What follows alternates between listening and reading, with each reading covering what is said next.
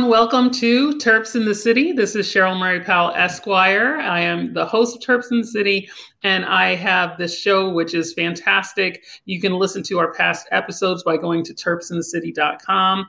I'm really excited to have, as guests for this show, we have Andrew Schriever and we have Dave Holland, both prominent attorneys in the New York area, both people that I consider friend, and both are individuals that I lean on as I am building this organization with Steve D'Angelo called the Justice Foundation, which focuses on legacy operators.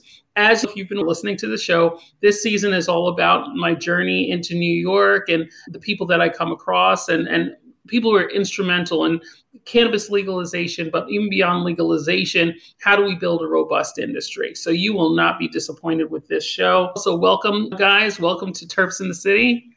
Thank you. Good to be here. Yeah, thank you for this opportunity to meet up with you both. Fantastic. Well, I'm excited about today's show. I want us to talk about legalization. I think a good place to start is at the very beginning. Dave, I know you've had positions with a number of advocacy organizations, and that's an area of law that a lot of people don't promote. We don't learn about in law school as far as supporting nonprofit organizations, advocacy organizations. So was that a pivot for you, or is that something you started out in your career always having the advocacy as part of your legal practice? So it really kind of was an evolution of my practice. I had always had a great interest in the criminal justice system. And since college, I've worked with, in some capacity or another, with district attorneys' offices. I've been an intern and a trial assistant to the U.S. Attorney's Office in the Southern District of New York. I've worked with judges. I was a prosecutor and I was a criminal defense attorney. And you saw cannabis was this constant that you could count on that was behind a lot of the different natures of prosecutions. So I got fascinated by it. In 2004, I really had a chance to get involved because I was introduced to a guy named Michael Kennedy, who really is one of the great stalwarts of the civil rights and criminal defense communities, and was one of the first people to really stand up and say that just because people smoke pot doesn't make them bad people. And he really came out of that because he had started his practice in the Haight-Ashbury area of San Francisco. And he was representing a lot of guys that were GIs coming back from Vietnam who were all of a sudden getting dishonorably discharged for smoking cannabis. So he had met and was part of the formation of High Times Magazine with a guy named Tom Farsad, who was the founder of it. And Michael was one of its instrumental people and his chief counsel until his death in 2016. I worked with Michael from 2004 till the end of 2014, every day working on High Times related matters and working with NORML and those things. And he's who really got me into advocacy. And since then, that's what's really promoted my interests. And so I've worked with Empire State NORML, which is New York's chapter of the National Organization to Reform Marijuana Laws. And I've had the great privilege of co-founding with Andrew Schriever and Liz Shields, both the New York City and the Hudson Valley Cannabis Industry Associations. Awesome. And so advocacy for me was an evolution, not a career choice. That's fantastic. And I'll be joining those organizations as well now that I'm based here in Harlem as well as based in Florida. Andrew, I want to talk to you about that advocacy pivot as well, because I know you've practice built on many years of serving businesses and corporations.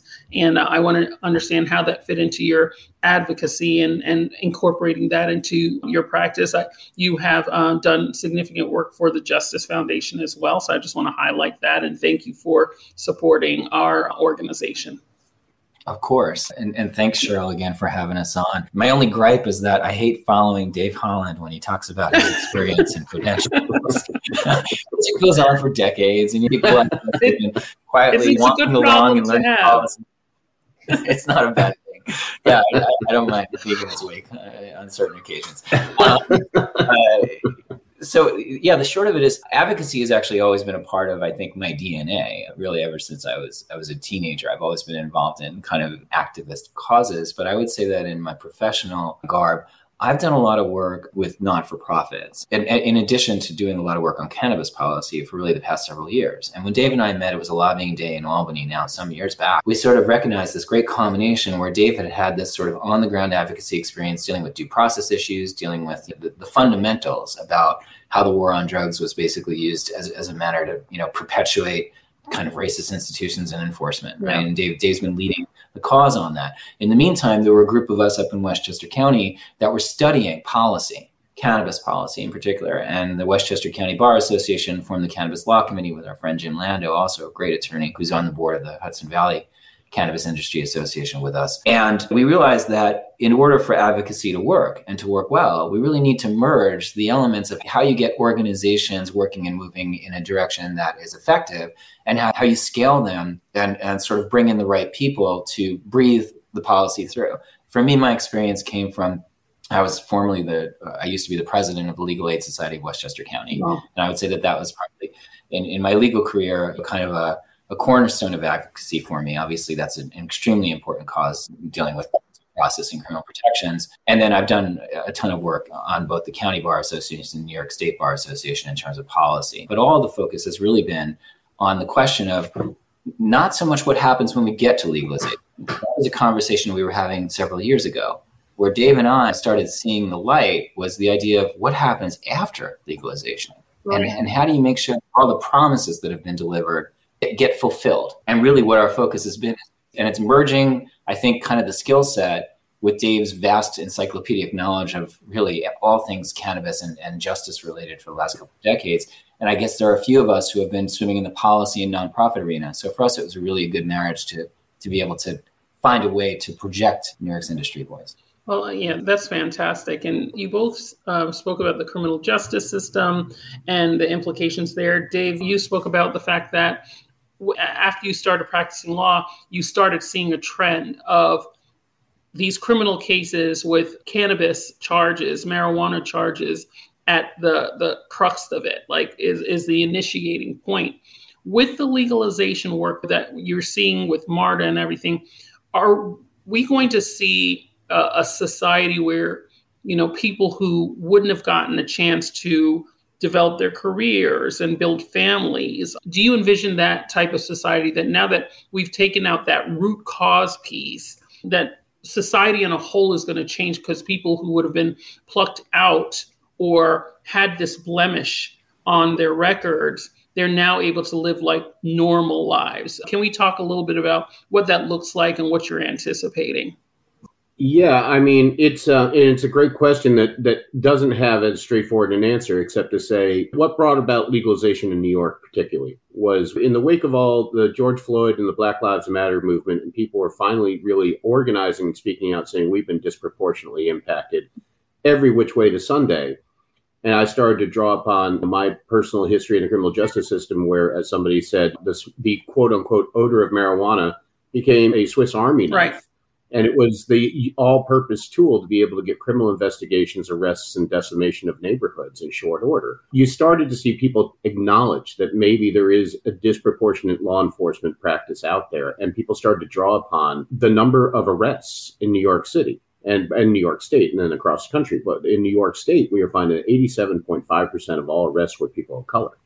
And that is just wildly disproportionate to the fact that people of all colors, and particularly Caucasians and Blacks and Latinos, consume at the same rates. So it was clear that people were getting a free pass at the expense of others.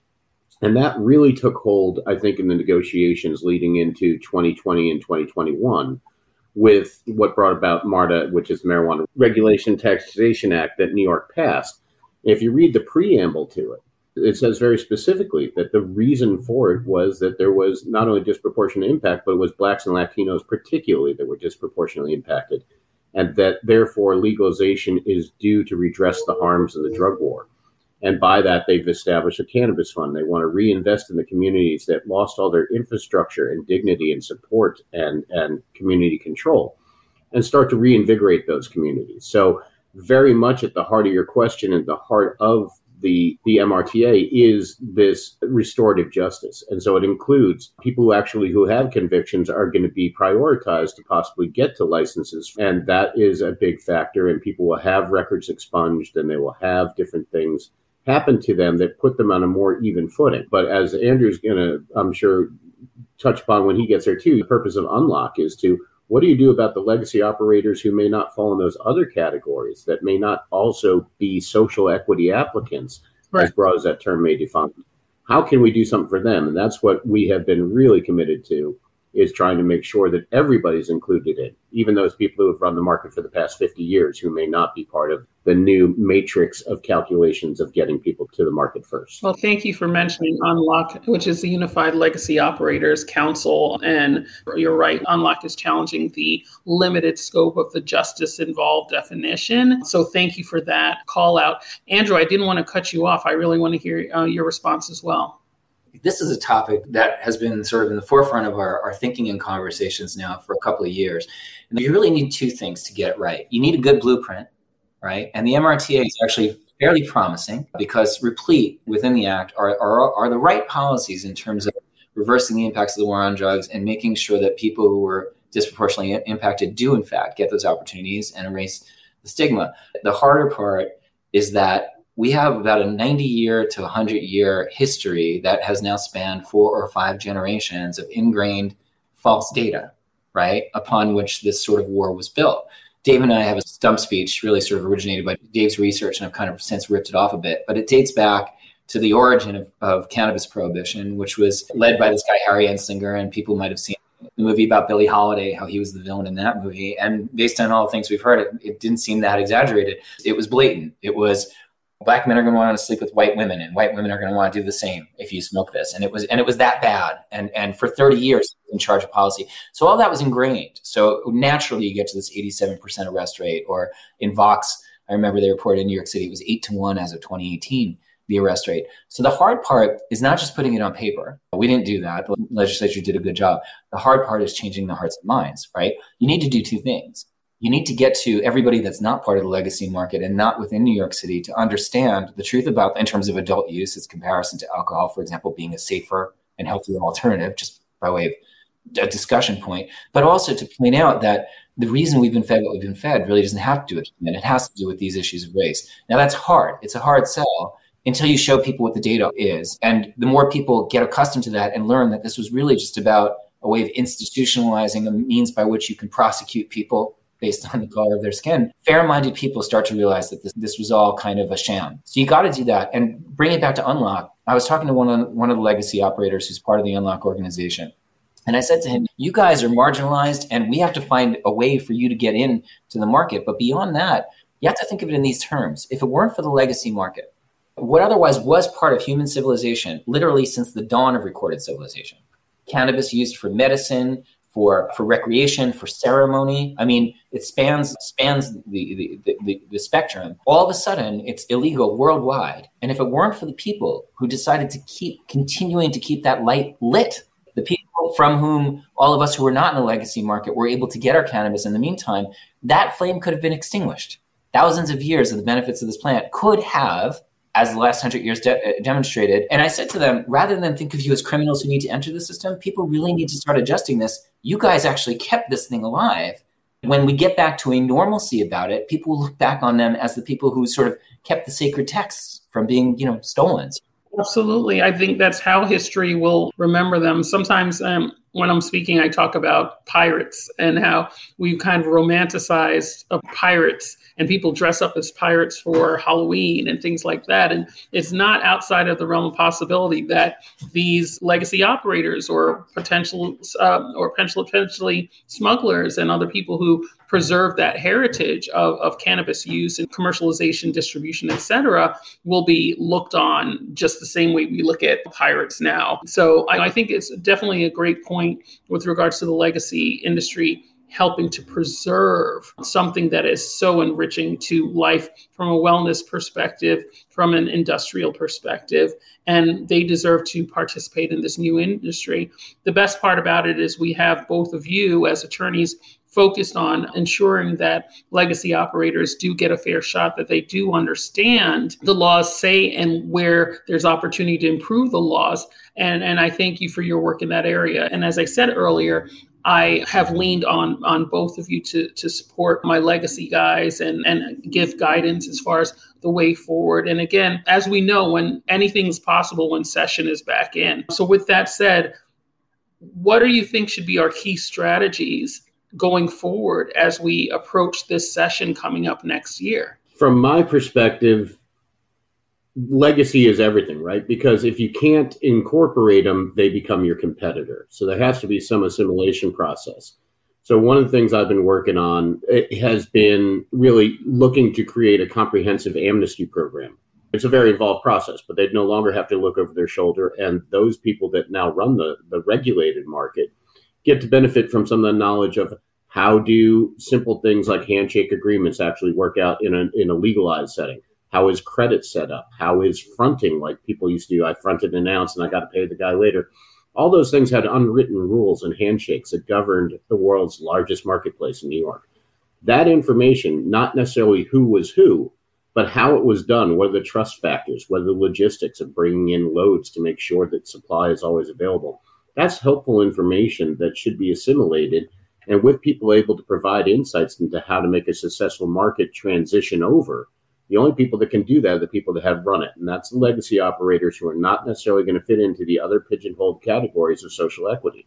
So I think for me, that's something that's extremely important in the upcoming session and something that Andrew and I have spoken about at great length, and I'm coming out with yet another revised plan on how to do that. Fantastic. So hopefully we'll see that conversation at least take place in a greater spectrum. Excellent. And I want our listeners to know that they can support you by reaching out to the Hudson Valley Cannabis Industry Association as well as the New York State Cannabis Industry Association so they can get involved in this work. That is critical with regards to defining legacy, having legacy defined as a codified term, ensuring that there's the amnesty program to protect the individuals who have this knowledge and they're willing to come forward and share it, but they just don't want to be harmed in the process and their families to be harmed in the process. So we are the New York City Cannabis Industry Association, nyccia.org, and then there's Hudson Valley. There is a New York State Cannabis Industry Association that's not affiliated with us, and they're not really off the ground, and I don't think they ever will get off it. But just I want to make people are clear that look for Andrew's name and my name if you go searching it out to make sure you're with the right organization. We are putting together a state organization, but we haven't named it yet. We were thinking of putting Dave's picture on the label. I just want to say thank you for that clarification because we want our people to end up in the right place. One thing we always stress is people want to know how to get involved, right? So there are existing advocacy organizations, and even in my work as justice, getting involved in this market, it's about working with the existing organizations, not cannibalizing their work and taking over for them. It's really working collaboratively so we can be more mighty. So I just want to highlight that. And also, if you want to get involved, every congressperson has a district office, and every state assembly person or senator, they have district offices. You don't have to go all the way to the Capitol to make a difference. What the key is to get involved with these organizations, understand their legislative priorities, and as a voter, as a citizen, you can share your thoughts and say, this is important to me. Cannabis legalization is important to me. Not having a dual market where legacy and legal are in conflict, that's important to me. And really help us to explain to our rulemakers, whether they're legislators or regulators, why this is an important issue. So thank you for calling that out. Andrew, I think you were going to say something. Oh, I guess just to give a little bit more flavor about the associations and I think how they dovetail pretty well with the way you're describing the common mission. What we found when we started the associations was that there was a lot of focus on legalization and getting the law right, but then it was what happens after. And what we wanted to do was help to be, I suppose, a guide in terms of where we've been in terms of our thinking policy, but the engine, the heart of an organization like ours, and I think that this is true also for Unlock in particular, is that it's a member-driven organization. And what do I mean by that? When we say we make policy, Dave and me and Lizzie, who founded, we contribute, but we don't make the policy. Our members get together and we have committees that are devoted to different topics. How are we going to deal with banking? How are we going to deal with legacy? How are we going to deal with making sure that there's enough capital through incubators and entrepreneurs getting together? In addition to banking, what are the rules going to be on home grow? How are we going to look at medical? What are we going to do on employment? All of these topics people are interested in. And what happens is our members get together and we have virtual forums where they run these committees themselves. We appoint some chairs. And then what happens is these conversations lead not only to people getting to know each other in a very substantive way. I like to say we trade ideas instead of just trading business cards. And that's really how you you want to work with, right? You meet the people that are going to be part of your ecosystem, whether that's a professional ecosystem because you want to be an entrepreneur in the space or you're an advocate. We're all mingling together and swimming together. And the point is that through these conversations, you develop these relationships, but we actually develop concrete policy. Our committees put out these papers authored by our members, whose only criteria to be part of it and to be part of that exercise is it's not your education doesn't matter, where you come from doesn't matter. You need to be respectful. You need to be guided by the data, and you need to be, working toward consensus. And the objective is by putting out all of these statements that our members put together, not only do we, I think, create influential policy, but we're listened to, and the state comes to us because they know that there's a voice that speaks to at least the center of what we all agree on. And there may be things that we disagree on, and that's okay. We're actually here to sort of foment dissent. But when we come up with a united voice saying that as an industry, taking approach X, Y, or Z is going to help all of us, with that common voice brought together, we're much stronger. And when we interlock with other organizations like Unlock, like Justice, who are coming at it from more specialized focuses, the point is that we need those organizations with those specialized focuses because we don't pretend to represent every point of view or to speak for every point of view. And we need organizations that are focused specifically on how do we crack getting legacy in. And by the way, the one thing I want to note is that it should not be me and Dave for many reasons, not the least of which is we were not legacy operators. So the legacy operators need to be the one controlling their destiny. We're here to be supportive, but not to take the lead in that conversation, right? That conversation needs to come from within. That's fantastic. And that's exactly Justice's approach with the forming of Unlock, the Unified Legacy Operators Council. Their website is unlock, without the K, unlocnow.org, or you can use unlocnow.com. They go to the same place. But in working with their leadership in Unlock, it was all about giving them autonomy, having them use their own voice, and they are now growing and adding on their own members. So if you are interested, please visit their website. They are very strong, brilliant men and women who are developing policy, but also creating a support network for their brothers and sisters in the legacy market to come forward and take part in this legal cannabis industry. But with that said, there's that support of Andrew Schriever and Dave Holland to make sure that they have the guidance needed to do it in a legal way, in a way where they will optimize their results. And what we were just talking about was optimizing results. And to optimize results, you need to contribute to the origin and be one of the ingredients in making the stew.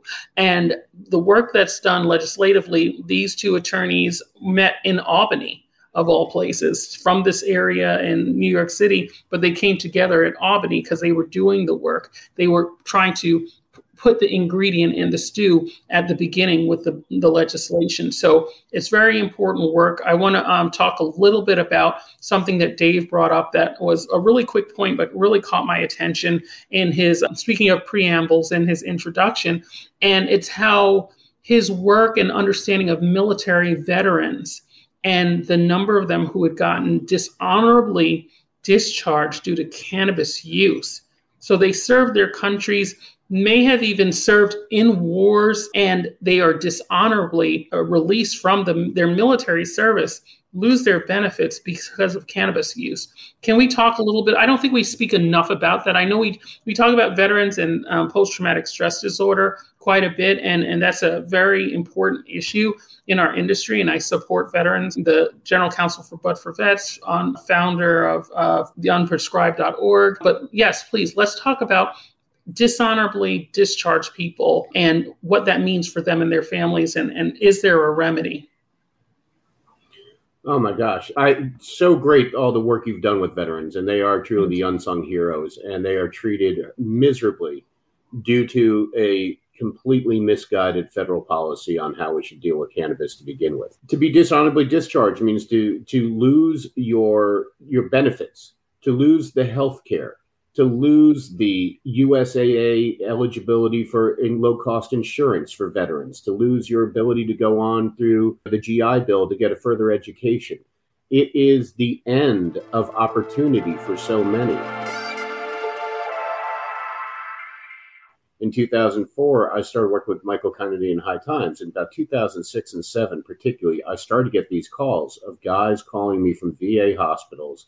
They had just been back from Iraq or Afghanistan. And it was heartbreaking. And they would say, all that happens is I sit in a wheelchair and I'm a double amputee and I'm just being given nonstop opioids to the point I just want to die. And they would be crying into the phone and I would be crying into the phone because it was just horrendous. And they kept saying, marijuana is the only thing that makes me feel better. How can I go about becoming a medical patient? And that's where I really started to get very involved in, okay, more is needed here. These people, you got to be 21 before you can drink, but at 18, your country can send you off to war to go into war zones and experience the most horrific of dangers. And to hear them come back, and there's nothing, there's no safety net. All there is opioids in a VA hospital where you're warehoused away until you basically become a vegetable or die. There's a greater quality of life that these people want to live and that we owe them as a nation and as advocates. So that's really where I got involved in it. And I have continued to work on with vets in different variety of manners. So it's not just PTSD.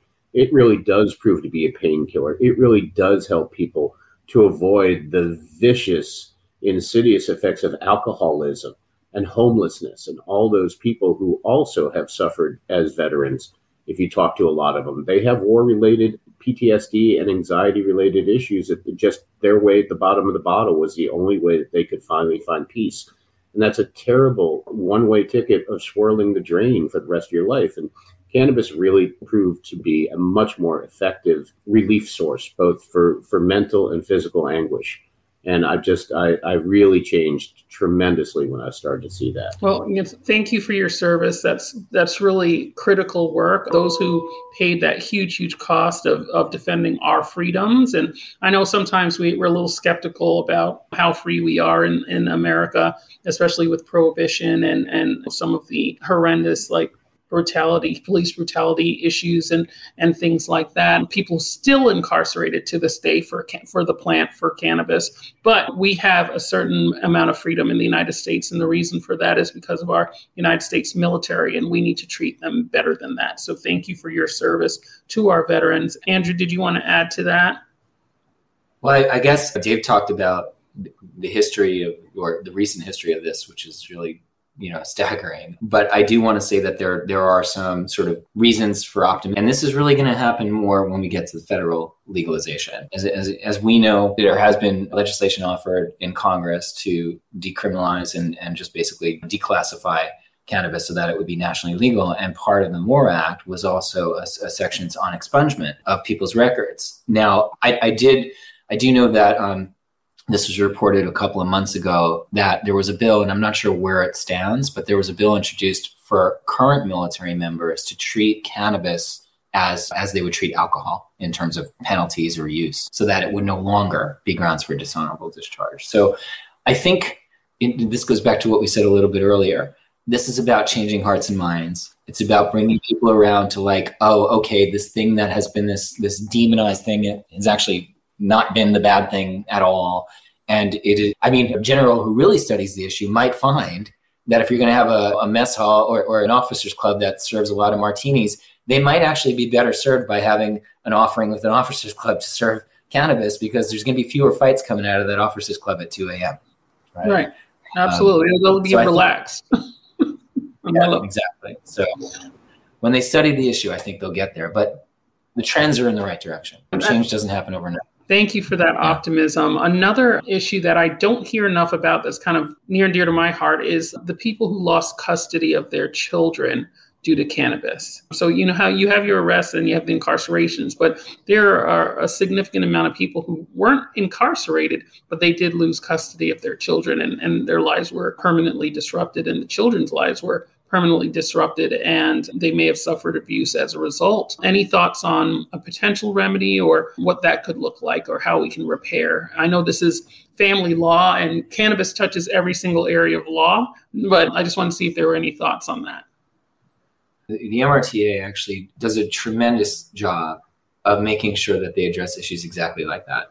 So, and it spans, as you said, across different areas. So it's not going to be part of going forward. We're not going to have to do certainly in New York State. The fact that somebody might choose to use cannabis is just not going to be a criterion in these types of decisions. In terms of, and by the way, just it spills over, but in the labor sector, that's true too. In New York, there's not going to be grounds to penalize an employee because they use cannabis, obviously subject to safety issues and work on the job, doing it on the job and all that. But yeah, the short of it is New York, and I think other jurisdictions they're copycatting New York statutes somewhat, are going to get these things right. I don't know that there's anything that you can do to repair those. I mean, once a dad has lost his kid or a mom has lost her kid 4 years ago, that's a long road back. But I guess, again, I'm sort of just going to be starry-eyed about the future and say that even in those situations where now people are opening their eyes and recognizing that what mom or dad did was really not necessarily a bad thing and that this was really unfair, it does create at least a basis for there to be some renewed dialogue for those families who have been affected. Yeah, I have a theory that the reason why I have so much difficulty finding old school Black, even Latino cannabis activists is because of that custodial risk, that custody risk. So because I asked, there's Bobby Tuna and there's Irv Rosenfeld and some of these OGs in cannabis. And I'm like, where were the Black people who were there on the front lines with you advocating for legalization? Well, this is Irv.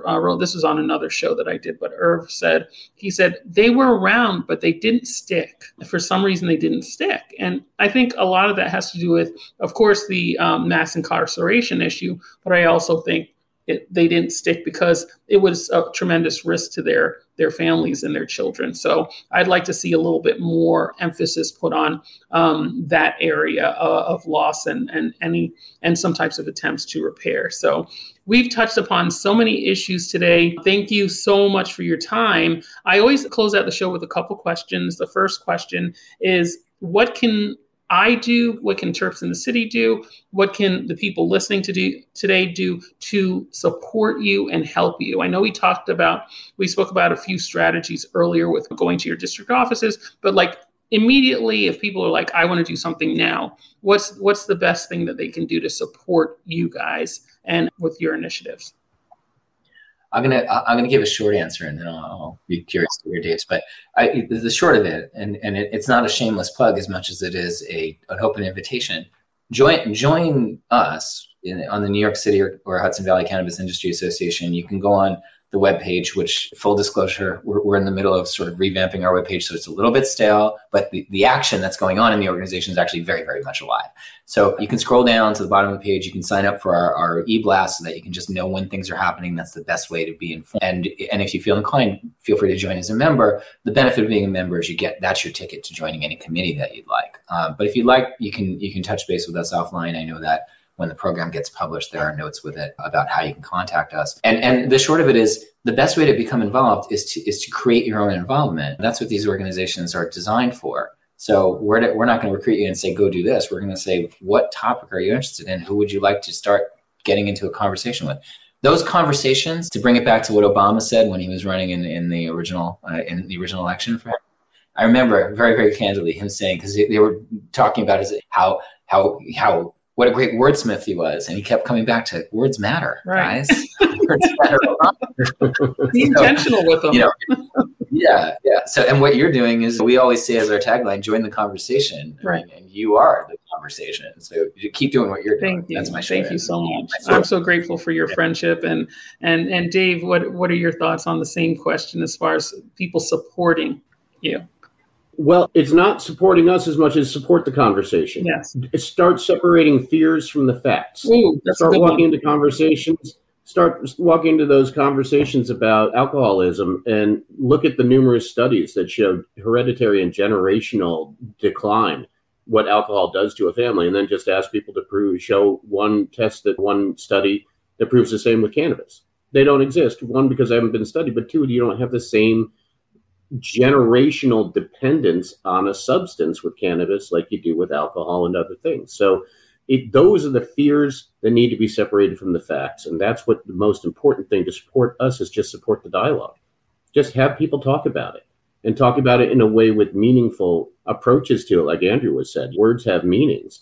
And if we're going to go back to Obama, we in the advocacy side, when he said, yes, we can, we became yes, we cannabis. Yes, yeah. And it's true, yes, we cannabis.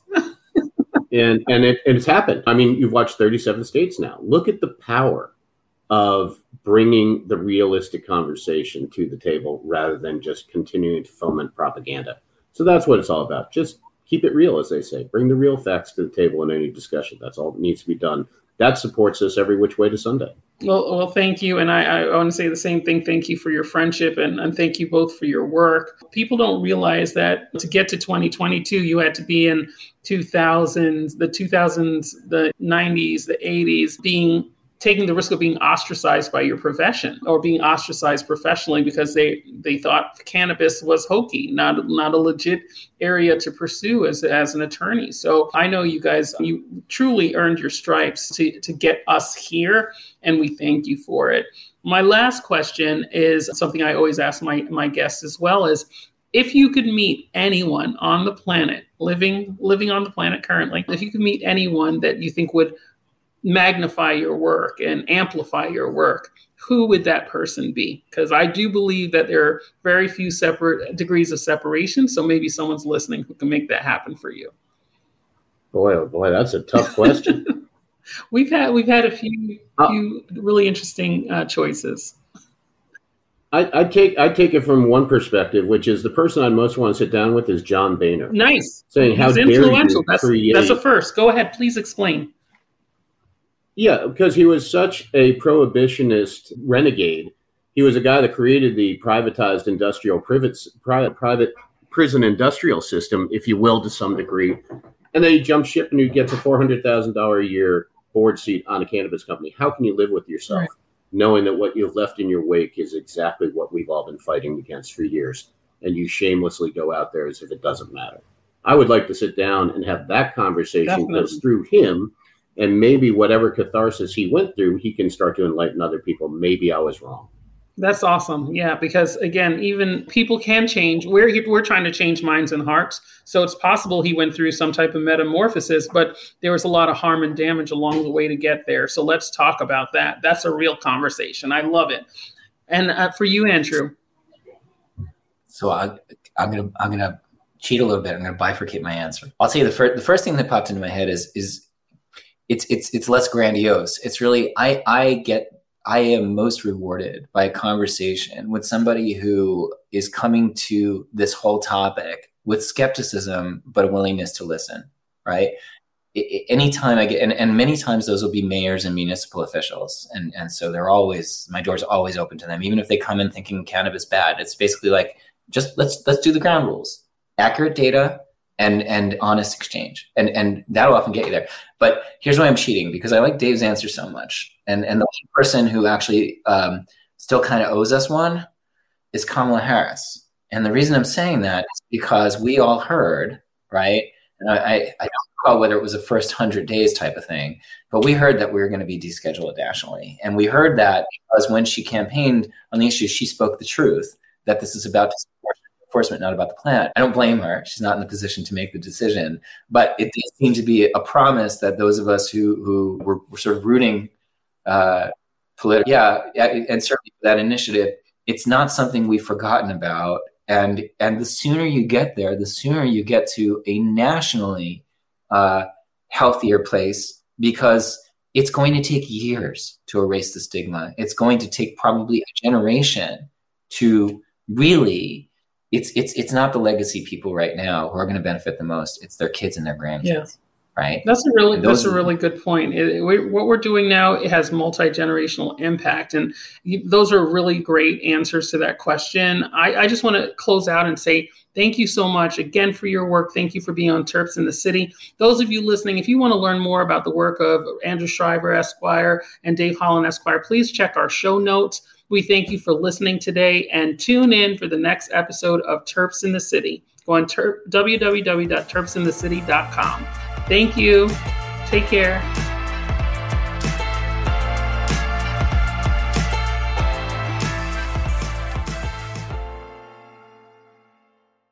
Thanks for listening to today's show.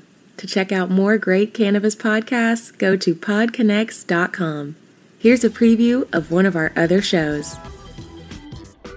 I'm Larry Mishkin, and I'd like to invite you to join Rob Hunt and me on our weekly podcast, The Deadhead Cannabis Show.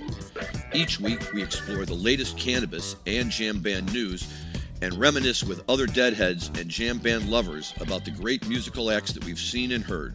Check out a new episode every Monday.